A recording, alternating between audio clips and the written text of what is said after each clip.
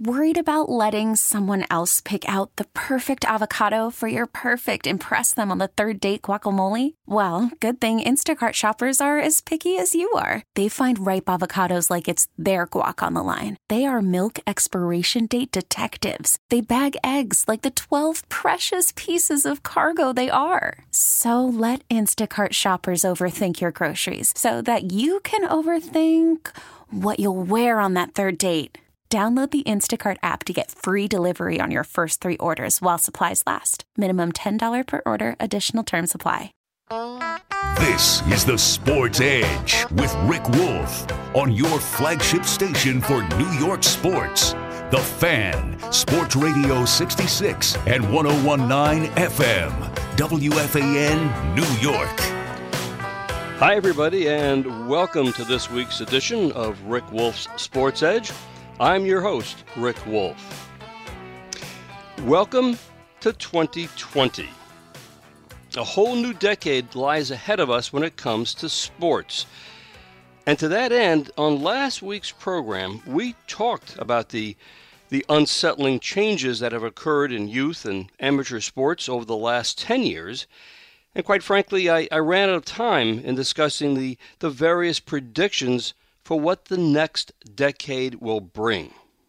So on this morning's show, I want to continue with our expansive conversation. That's just what it is, expansive, because if you're a sports parent and you have little ones and you dream about them going on to play sports in the next decade, well, you really have to be thinking about what's on the horizon when it comes to youth sports and what you can expect and what you can anticipate for your kids as they go about playing their various activities. And as always, I'm eager to get your thoughts and comments on this topic. I think it's a very important one because if you think back on what happened over the last decade and think about all the changes and dramatic complications that have occurred when it comes to our enjoyment, our kids' enjoyment of playing sports, I think you'll agree, who knows what's going to happen over the next 10 years. And as always, our number, of course, is 1-877-337-6666. Okay, just to set the stage again, let's start, for example, with travel and club teams. I don't think there's any question that travel and club programs will continue to grow and to dominate in terms of their expanding power and in terms of what they will cost for your kids to play on those teams. But as we know, in pretty much every town in America, every town has seen in the last 10 years this growth, almost like mushrooms overnight, of more local travel teams. That may sound like a contradiction, but you know what I mean. So many travel teams now exist in every town in the United States. I think at the next few years, we're going to begin to see many of those local travel teams basically run by parents who decide to open their own little operation and to make sure their kid gets a chance to play on a travel team. I think we're going to see that the popularity of those travel programs are going to begin to fade away. But I think you're going to find that most of those travel programs, the local teams, they're going to be probably sucked up by the stronger and more financially secure club teams that become, in effect, the feeder programs. But I think that we're going to go back to a time where we just see only a few really solid, big-time travel programs and club programs which really dominate the map. And again, I think as these travel club teams, the strong ones, continue to grow and flourish in terms of their power, I think we're going to see that, unfortunately, the costs and the fees to be in those teams, they're only going to rise dramatically. And along with the rise of costs, I mean, parents have to dig deeper into their pockets. There's also going to be a sense of, well, if I'm paying a lot of money for my kid to be on this travel or club team, I feel as a parent I should have certain rights and be entitled for my kid to be able to do things on this club program. In other words, I'm telling you, I think the sense of parental entitlement is only going to get worse in the years to come. Okay, prediction number 2. Let's talk about gene mapping. Within the next 10 years, I think we're going to see some ambitious sports parents who really have no problem whatsoever with their kids' genetic makeup, not only to be determined to see what's the best sport for their kid to pursue, but also to do some gene replacement to help advance their kids.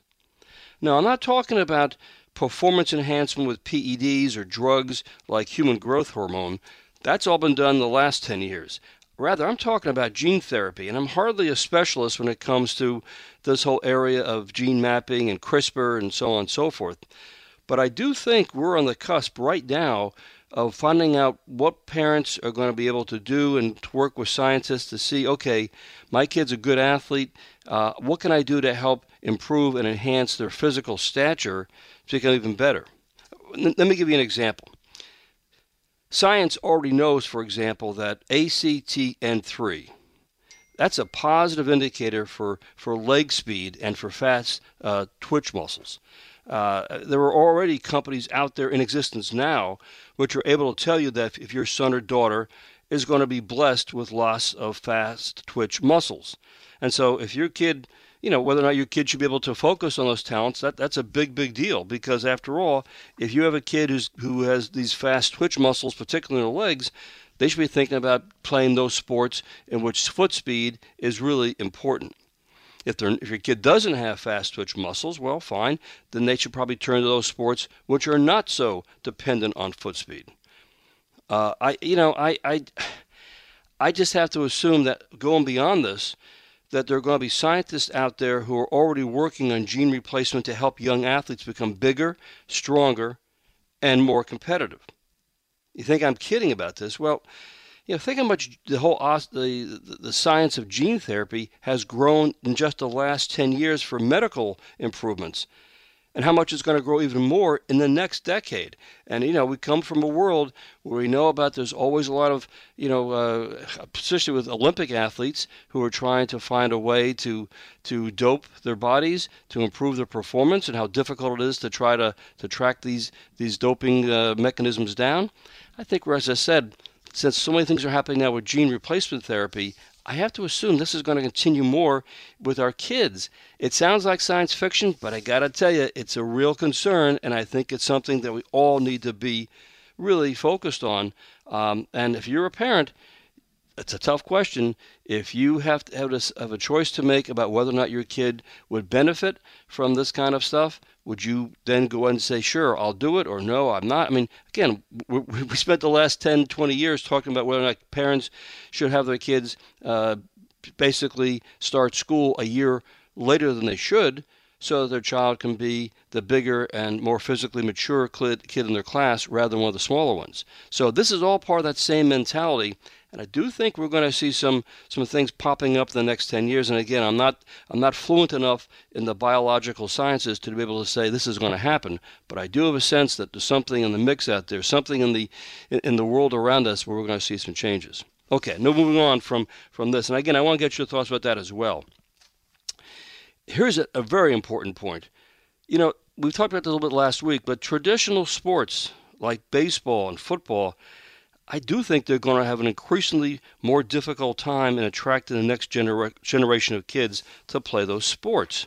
I mean, let's be honest. With football, we know, of course, about concerns about concussions and so on and so forth. And also, you combine that with the fact that kids today have growing up with video games, e-games, and they love the instant gratification of those video sports. They do not want to be patient to try and learn difficult skill sets like you have in baseball or, for example, in softball. And I do think this is going to be a real concern. And honestly, Major League Baseball, you're going to have to really start to think long and hard about how you're going to attract the next generation of young fans. For example, along these lines, to give you an idea of what I'm talking about, you may have heard in some sports reports that Major League Baseball over the last few months has suggested that the number of current minor league teams be cut back by 42. Well, that's about a third of all the minor league teams that are out there. And the reason that Major League Baseball is putting forth is that they don't feel these teams, the facilities are up to snuff. Well, that's kind of a smokescreen from my perspective. They're doing this because they want to save money. Remember, in the minor league towns across America, it's the big league club that pays the salaries of these players, not the local ownership.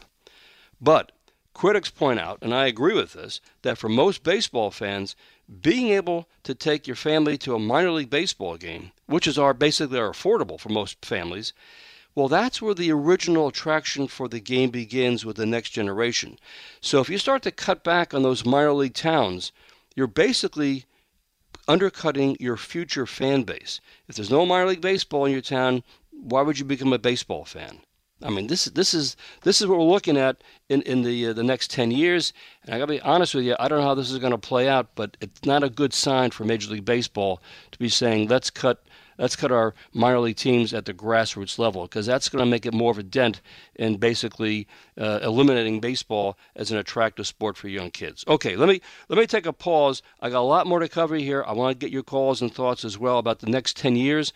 A lot of things are going to change, not necessarily for the better. Some will, but not all. Okay, 1-877-337-6666.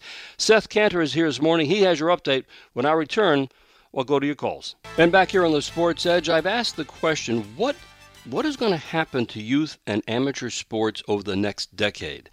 And, we saw so many changes, so many things go in unusual directions over the last 10 years. I can only imagine what's going to happen in the decade to come. And I just went through a few examples. I have more to throw your way, but I think there's going to be some dramatic changes in store. And if you are a sports parent, and you have a youngster who is, 3 or 4 or 5 years old, and you're looking upon, gee, I'd love to have my kid play sports and be a good athlete, you have to be aware that there's no roadmap out there. There's no guidebook. You have to understand that this is going to be complicated stuff, a lot more complicated than it was when you were growing up, and a lot more complicated than it was when your grandparents were growing up. So let's talk about this. Let's take some calls at 1-877-337-6666. Let's start this morning with Tim over in Eastchester. Hey, Tim, good morning. You're on the Fan.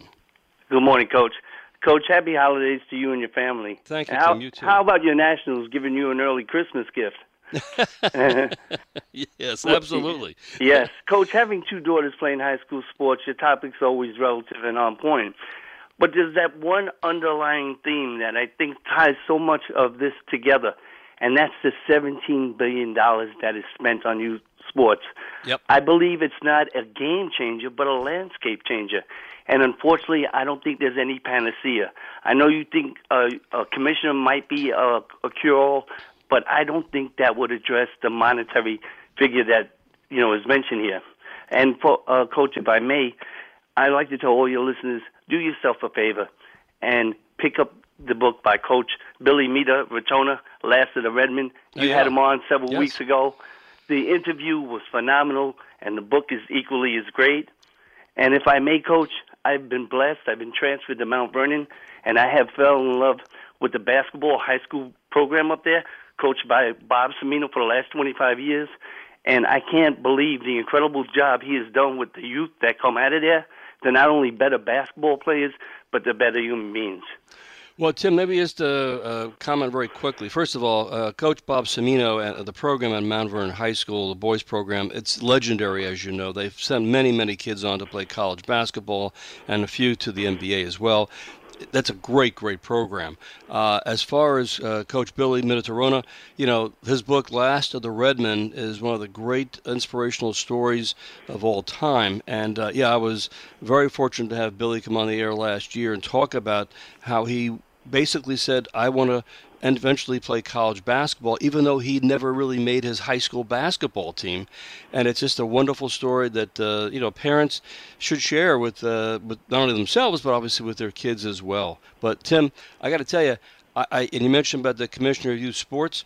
I think that's going to have to happen just because, and I mentioned last week in passing, I think it's first going to start because nowadays with parents and their kids play on travel or club teams, there is no oversight by the government. It's all basically the wild, wild west. And if you aren't happy with your kid's experience and you want to get your money back or you want to do something to talk to the coach about it, you can't do that. It's not allowed.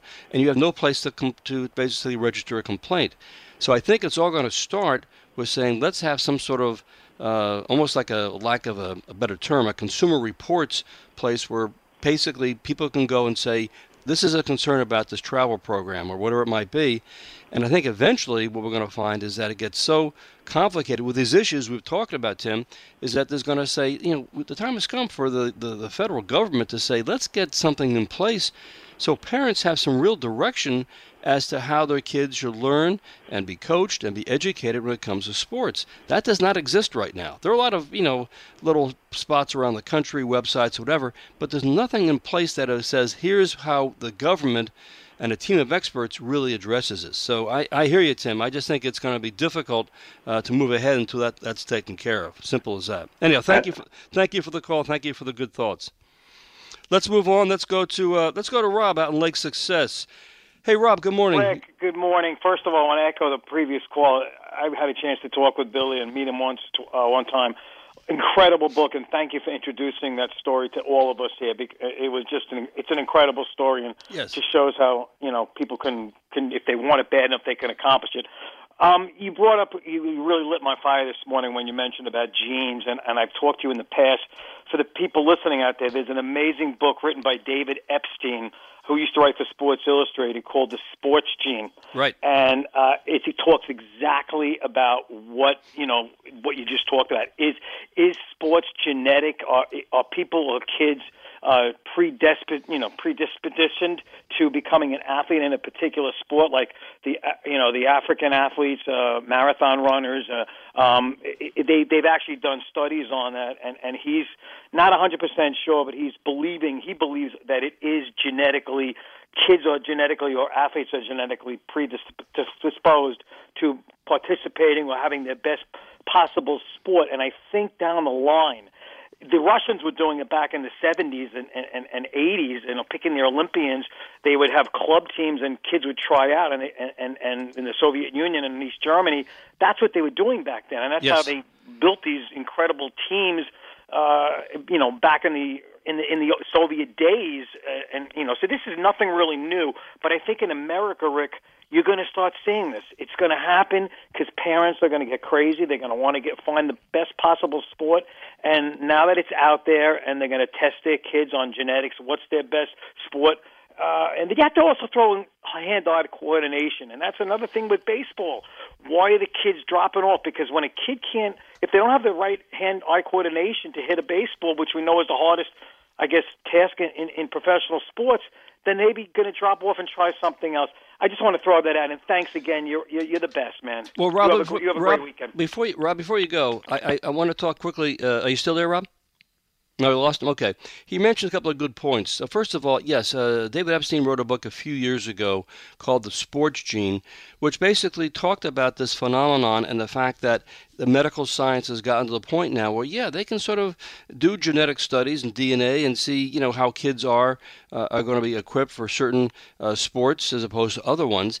And that is significant. Now, again, most people at the higher echelons of sports already know this, but the question is we haven't seen the manifestations yet. Now, there's another concern of this as well, which Rob talked about also. Back in the day, back in the 70s, when the Soviets and the East Germans, when there wasn't East Germany, were focusing on using basically drugs, anabolic steroids, whatever, to enhance the athletic performance of their athletes. And the fact is, that still continues today. I mean, we know, for example, with the Russians, have been banned, from the Olympics. This is still going on, this cat and mouse game of taking what drugs that they can use to enhance their performance, but not getting caught.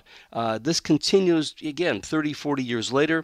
I assume it's going to continue, but that's not the same as gene therapy. That's just taking drugs, PEDs, to change or to enhance or elevate what you can do when you compete in track or field or other events. And again, how many times now, finally, after years, Major League Baseball, for example, finally got its act together and is now testing for all these various substances, and, ball players are getting caught, And of course, I will tell you, I know of kids whose parents said, I want my kid to take human growth hormone because I don't want my kid to be left behind or considered just of average or less than average stature. And so they look at it as a medical improvement, have their kid get bigger and stronger by taking HGH. All these things are around us. All these things exist. And if you're a sports parent and you know and you read the papers and you read the websites and you read online stuff, you know that these are options that are available to you.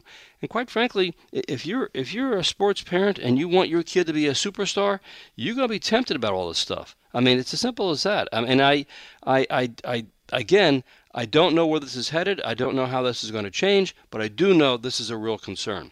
Let's move on. Let's go to our friend Jack over in Fairlawn. Hey, Jack, good morning.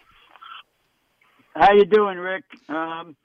Listening to your monologue, you're scaring me, and it's weird because we're talking about all these different things, analytics, what it's doing to baseball and even businesses today, and how everything's being evaluated. I had the other day, I had one of my hitters come in who just got a new bat for Christmas. It was close to $600, this bat, and that was more than I spent on my wedding, for God's sakes. But what's happening is I read something about the youth sports, and in all the changes that you've talked about, I think some of the things that are going to be changing drastically is that now that there's gambling being legalized, it's going to open up the doors. Probably within 10 years, probably every state it'll be legalized, generating much more money for each state, hopefully going back towards youth sports like they do in the other countries. One of the other things is the top athletes getting paid. I think within 10 years, athletes will not only getting paid for their name, I think possibly it's going to diminish the value of the NCAA, and they're going to start getting paid for their performances. You talked about esports. Oh, my God. Now more schools are jumping on board. More scholarships and colleges are being given out because they think that these e-games actually generate genius in kids. And it takes, it shows what kids are really smart when it comes to the computer. And these kids will probably be getting into the analytical part of it.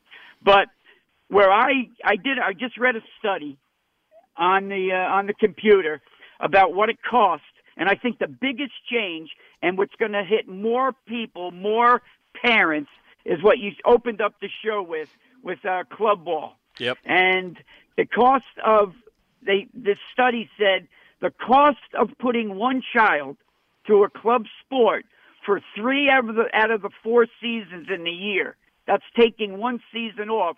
Usually it's the winter season, but they're going to be working out during that.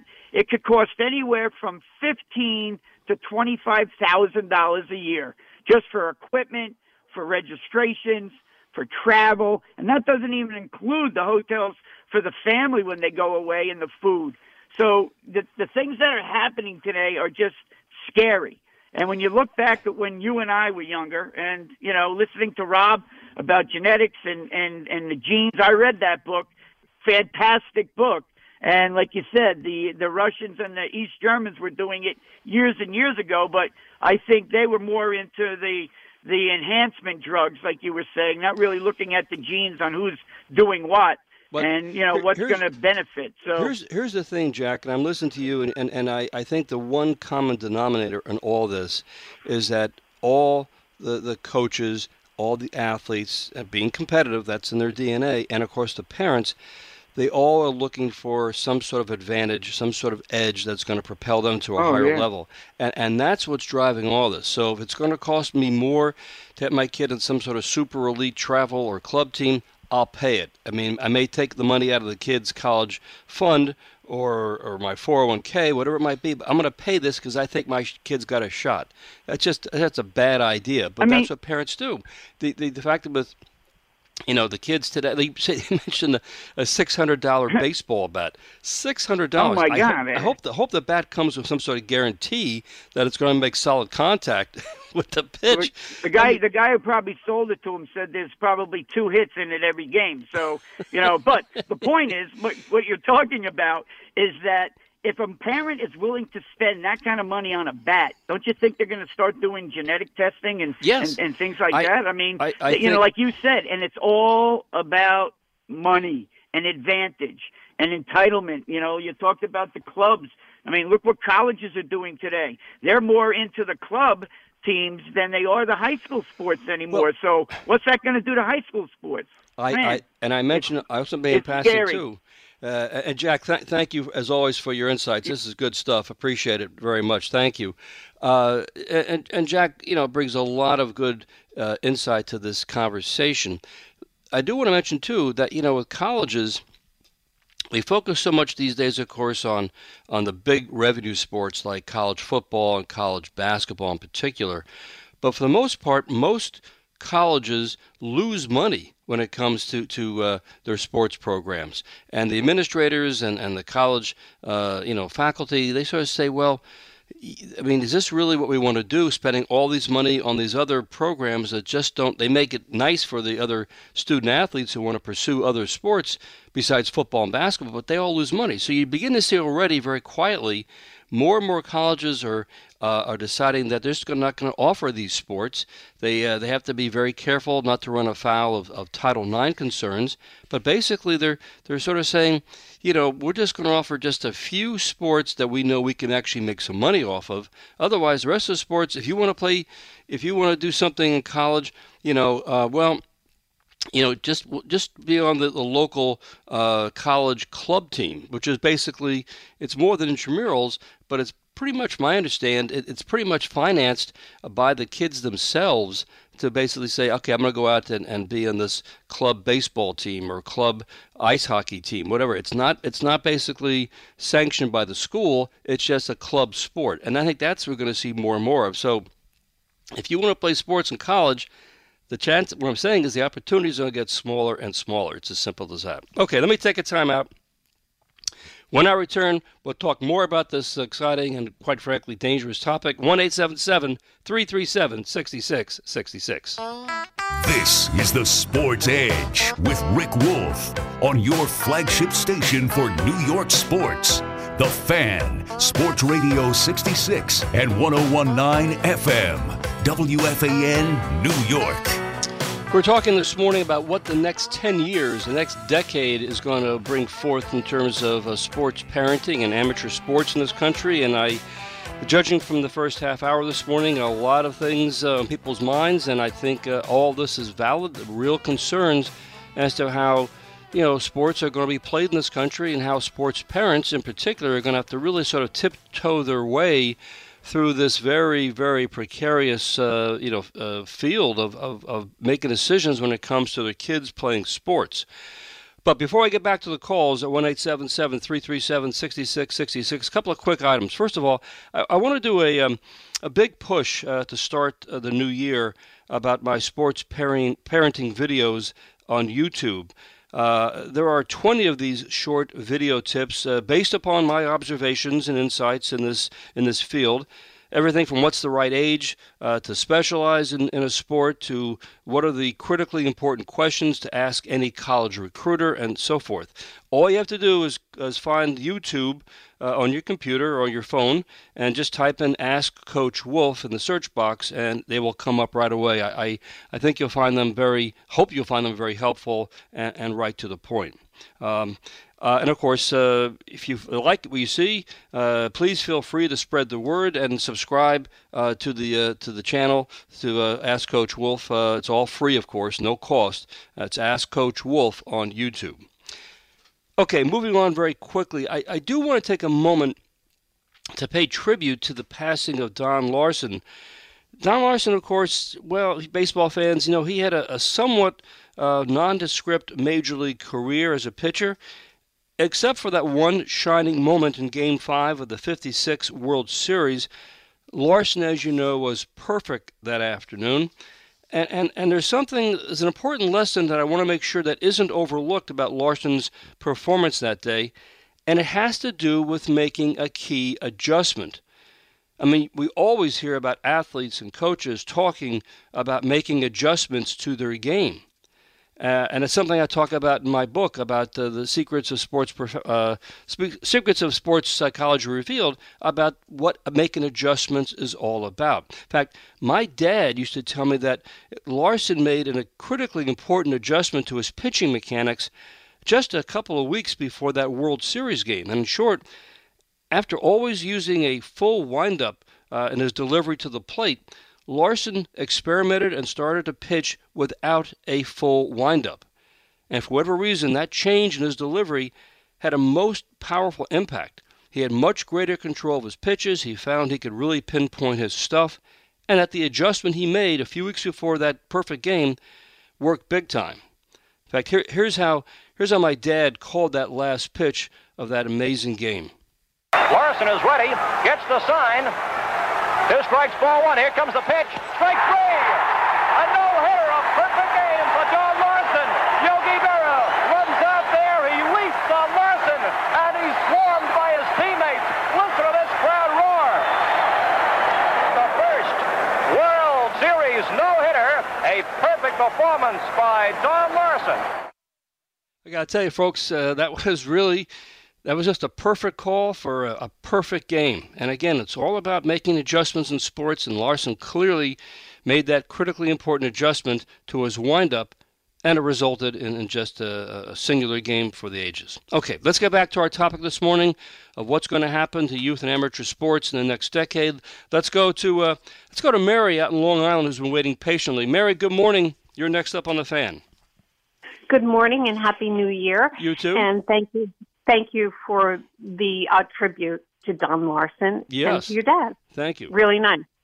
I don't know. I feel like we're involved in a doomsday scenario, and we really need to take control of this situation in any way that we can. I have a question that shows my naivete, so please excuse me, or my lack of understanding about some programs that are involved outside this country. Yep. I do know that Major League Baseball especially has been impacted greatly by players who are coming from the Caribbean area, Latin America. And correct me if I'm mistaken, there are programs down there to help those kids become involved and participate and learn the sport, correct? Well, in the Caribbean countries, obviously, where baseball is the top sport, most of the major league teams have now sort of put together a foothold, and they have what they call academies, which are very popular, let's say, in the Dominican Republic, places like that, Venezuela. So basically, Major League Baseball has come in to fit that need. Most of these countries don't have a so-called national program to help younger players, because they don't need to do that, because so many of the major league teams are already there in place. Is that what you're asking? Yes. Now, and then my next question you already answered. If Major League Baseball does that there, I assume that they feel, Major League Baseball, that, American kids have access to great educations, blah, blah, blah. Yep. But you've been talking over the past few weeks, and I've learned a lot, that the schools are not necessarily the place where the kids are going to get the opportunities anymore. It's the parents having to pay for the club, the travel teams. Is Major League Baseball doing anything for the average American kid? And if not, why not? And I don't know if, you can speak your opinion on that, but it's just troubling to me. It's like, wow, this is a sport that it is the great American pastime, and yeah. American kids are being passed over, in my opinion.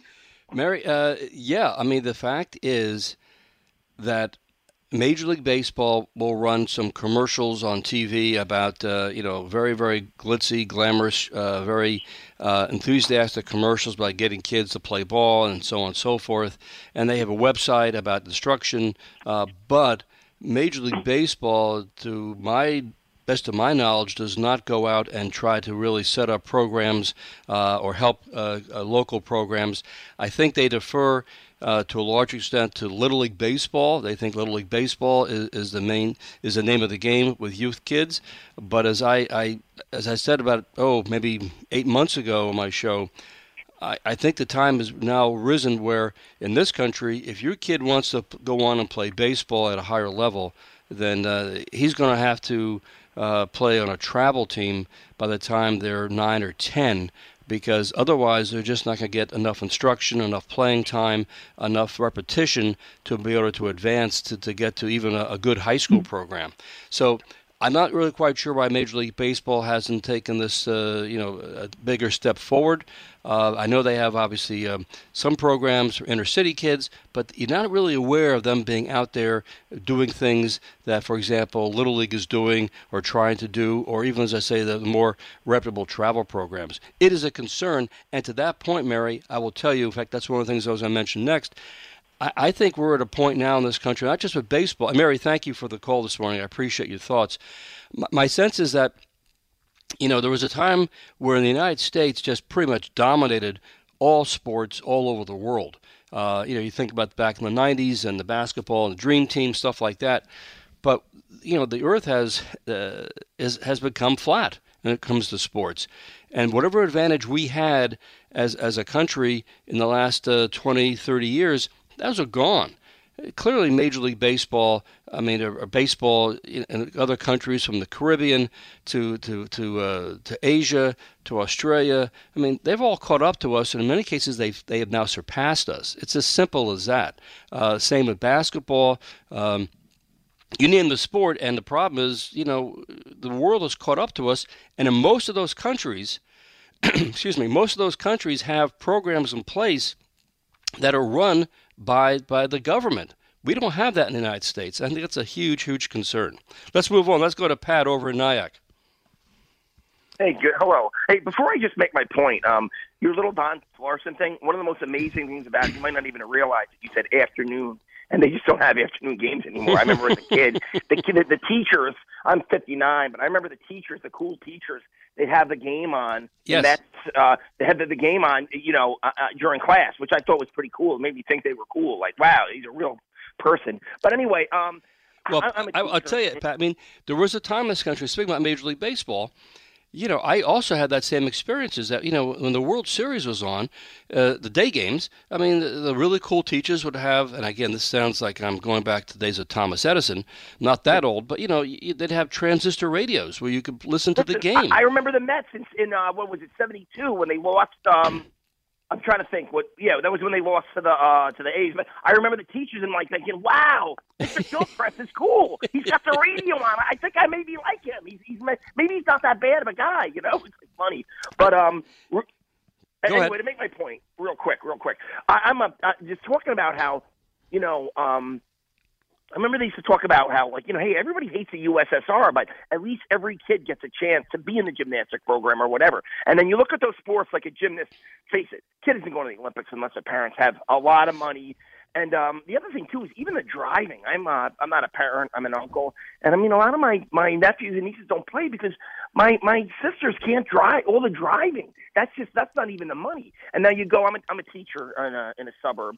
And this whole thing with club sports, some of these sports that were just like wrestling. Okay, I was a wrestling coach. I don't coach anymore. But some of these kids go to these academies, and those are the only kids going to the next level. If you're not going to that academy, and now take some kid who maybe his coach isn't that great. Maybe the coach didn't wrestle in college, and they don't have the bucks to go to those academies. And I'm actually in Rockland, so a lot of the wrestlers over here can't get over. The academies are in Westchester, so that's a huge thing. So other sports that were not money sports are becoming money sports. And the other thing, too, is a lot of these coaches, that's just another revenue flow for them because they have this club thing. And, hey, they really got to do that or they're going to, and that's a conflict of interest, too, because you got a coach who's Pat, as I say, all these things you point to, of course, we've discussed on the show in years past, and I think it's only going to get worse in the years to come.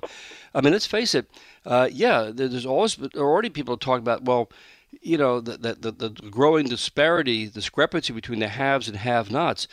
If your kid wants to advance in sports, he or she has to have the wherewithal, the financial background to be in a club team. And being in a club team, as we all know, you have to pay just to be on the team. All the other extraneous expenses, like driving to practice or having a parent drive you there, go on the road to tournaments, meals, hotels, that's not covered by the travel team. That's covered by the parents. So this and if a family has more than one child doing this, involved in club sports, it gets very, very pricey and very, very expensive very, very quickly. And that's a real major concern. Very cliquey, too. It's a whole different culture than when I was in school, where you stayed after, you went to practice, you took the 5 o'clock bus home. Everything was from the school, Well, unfortunately, those days are now just a distant memory, and unfortunately, this is what we're looking at here. As I said, it's only going to get more complicated. Hey, Pat, thank you for checking in today. Much appreciated. And this is what we're talking about here, and this is what's going to happen. It's only going to get more complicated, more complex. And, Mary had mentioned a couple of callers before about the fact that how come other countries seem to take more of a concerted role in helping to finance the athletes who show promise. Yeah, I don't understand why we don't do that. We've talked about this many times on the air about why can't we get the federal government to help the kids, especially those kids who come from financially disadvantaged backgrounds. Why can't we do this? Why can't we align all these things, the club teams, the travel teams? Why can't we all get aligned with some sort of federal government? Now, I understand, of course, you could say, the federal government, who wants to get involved in that bureaucracy? But we got to do something, because we are looking at things that get very, very pricey and very difficult for the average family to have to deal with. That is a huge, huge concern. And I don't really know where we go from here, except that it's going to be complicated. All right, let me take another timeout. When I return, I'll try to get some more calls. Stay with me. And welcome back to the Sports Edge. We've been talking about what's going to happen over the next 10 years when it comes to amateur and youth sports, and we've had some really good calls this morning. Talking, of course, about the fact that genetic testing is going to play an even important, or I should say a bigger role in terms of our kids and sports parents and what they want for their kids to achieve. That's on the frontier, and who knows how that's going to play out, but it's out there. The fact that travel teams, if anything, are going to become even more powerful when it comes to our kids. And if you want to have a kid progress in sports, they will have to be in a travel team by the time they're 9 or 10. We do need some sort of a commissioner for youth sports in this country. That's going to have to take shape hopefully sooner rather than later, so parents have an idea of what they can do and look forward in terms of their kids in sports. And I do think there's going to be a growing trend to see fewer and fewer intercollegiate sports just because the cost is rising, with the exception of football and basketball and maybe lacrosse or maybe ice hockey. Most of the sports are going to be just club sports when you get to college. It's as simple as that. Okay, let's try to squeeze in some more calls. As promised, let's go to Louie over in Lynbrook. Hey, Louie, good morning. You're on the Fan. Happy New Year to you, Rick. You too, Louie. I actually have 2 points. One is insurance premiums are skyrocketing, and they're becoming too expensive for the high schools to maintain football teams. Correct. So maybe they're going to have to combine together. And my second point is that if a kid gets hurt in one of these programs, with the insurance premiums being so high, are people going to be able to cover these kids once they become injured? You talking about high school programs? Yes. Yeah, and we mentioned this the other day, last week on the show. I do think that it hasn't gotten much discussion yet, but clearly athletic directors and school boards at schools are thinking, concussions, the insurance premiums are getting more and more expensive, and concussions obviously are not going away. I do think, especially at the smaller high schools first, where money is really strapped, they're going to start saying, maybe the time has come to just basically not have football anymore. Or if kids really want to play football, and there's only a handful of kids in the school who do want to play football, we can combine with another high school or even 2 high schools. They do this routinely with ice hockey programs, but I do think high school football is on the verge of just basically becoming extinct, not because of the kids, we know there's a drop in enrollment, but because of the insurance cost. And don't forget that, there are concussions in all different sports as well, but football leads the way, and I do think, Louis, that's going to be a real problem down the road. Yeah, and also I think that maybe instead of playing the football games physically, maybe they're going to be playing them on computers, the way the future presents itself. Well, that's also a possibility as well. And, we haven't talked much about, obviously, e-games. It's now become a fait accompli.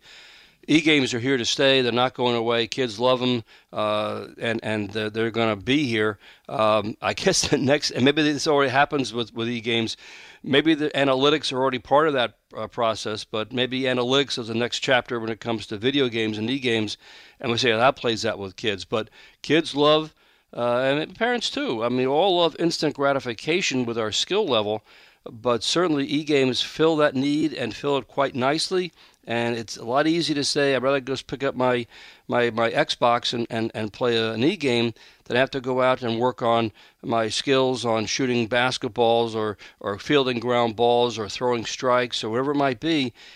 Those traditional sports do take a lot of time, a lot of practice, and a lot of effort, and quite frankly, there's a lot of disappointment involved in order to become skilled at those sports, as opposed to saying I can just pick up my e-game controls and console and do that. As simple as that.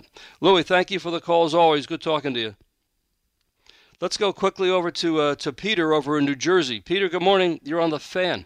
Okay, I guess we lost Peter. Let's go to Tom. Tom, you're up next. You got about a minute. Go for it, Tom. All right, 1 minute? Yes, sir. I nominate you for Sports Star.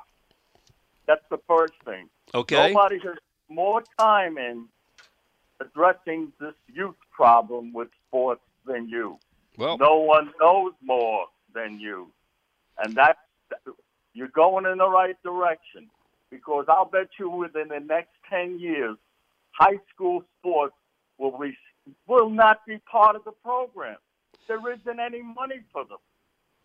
Tom, I got to tell you, yes, I've been involved in sports parenting for many, many years, and obviously and thank you for the very kind thoughts. I'd like to talk about the problems and hopefully present some sort of solutions here.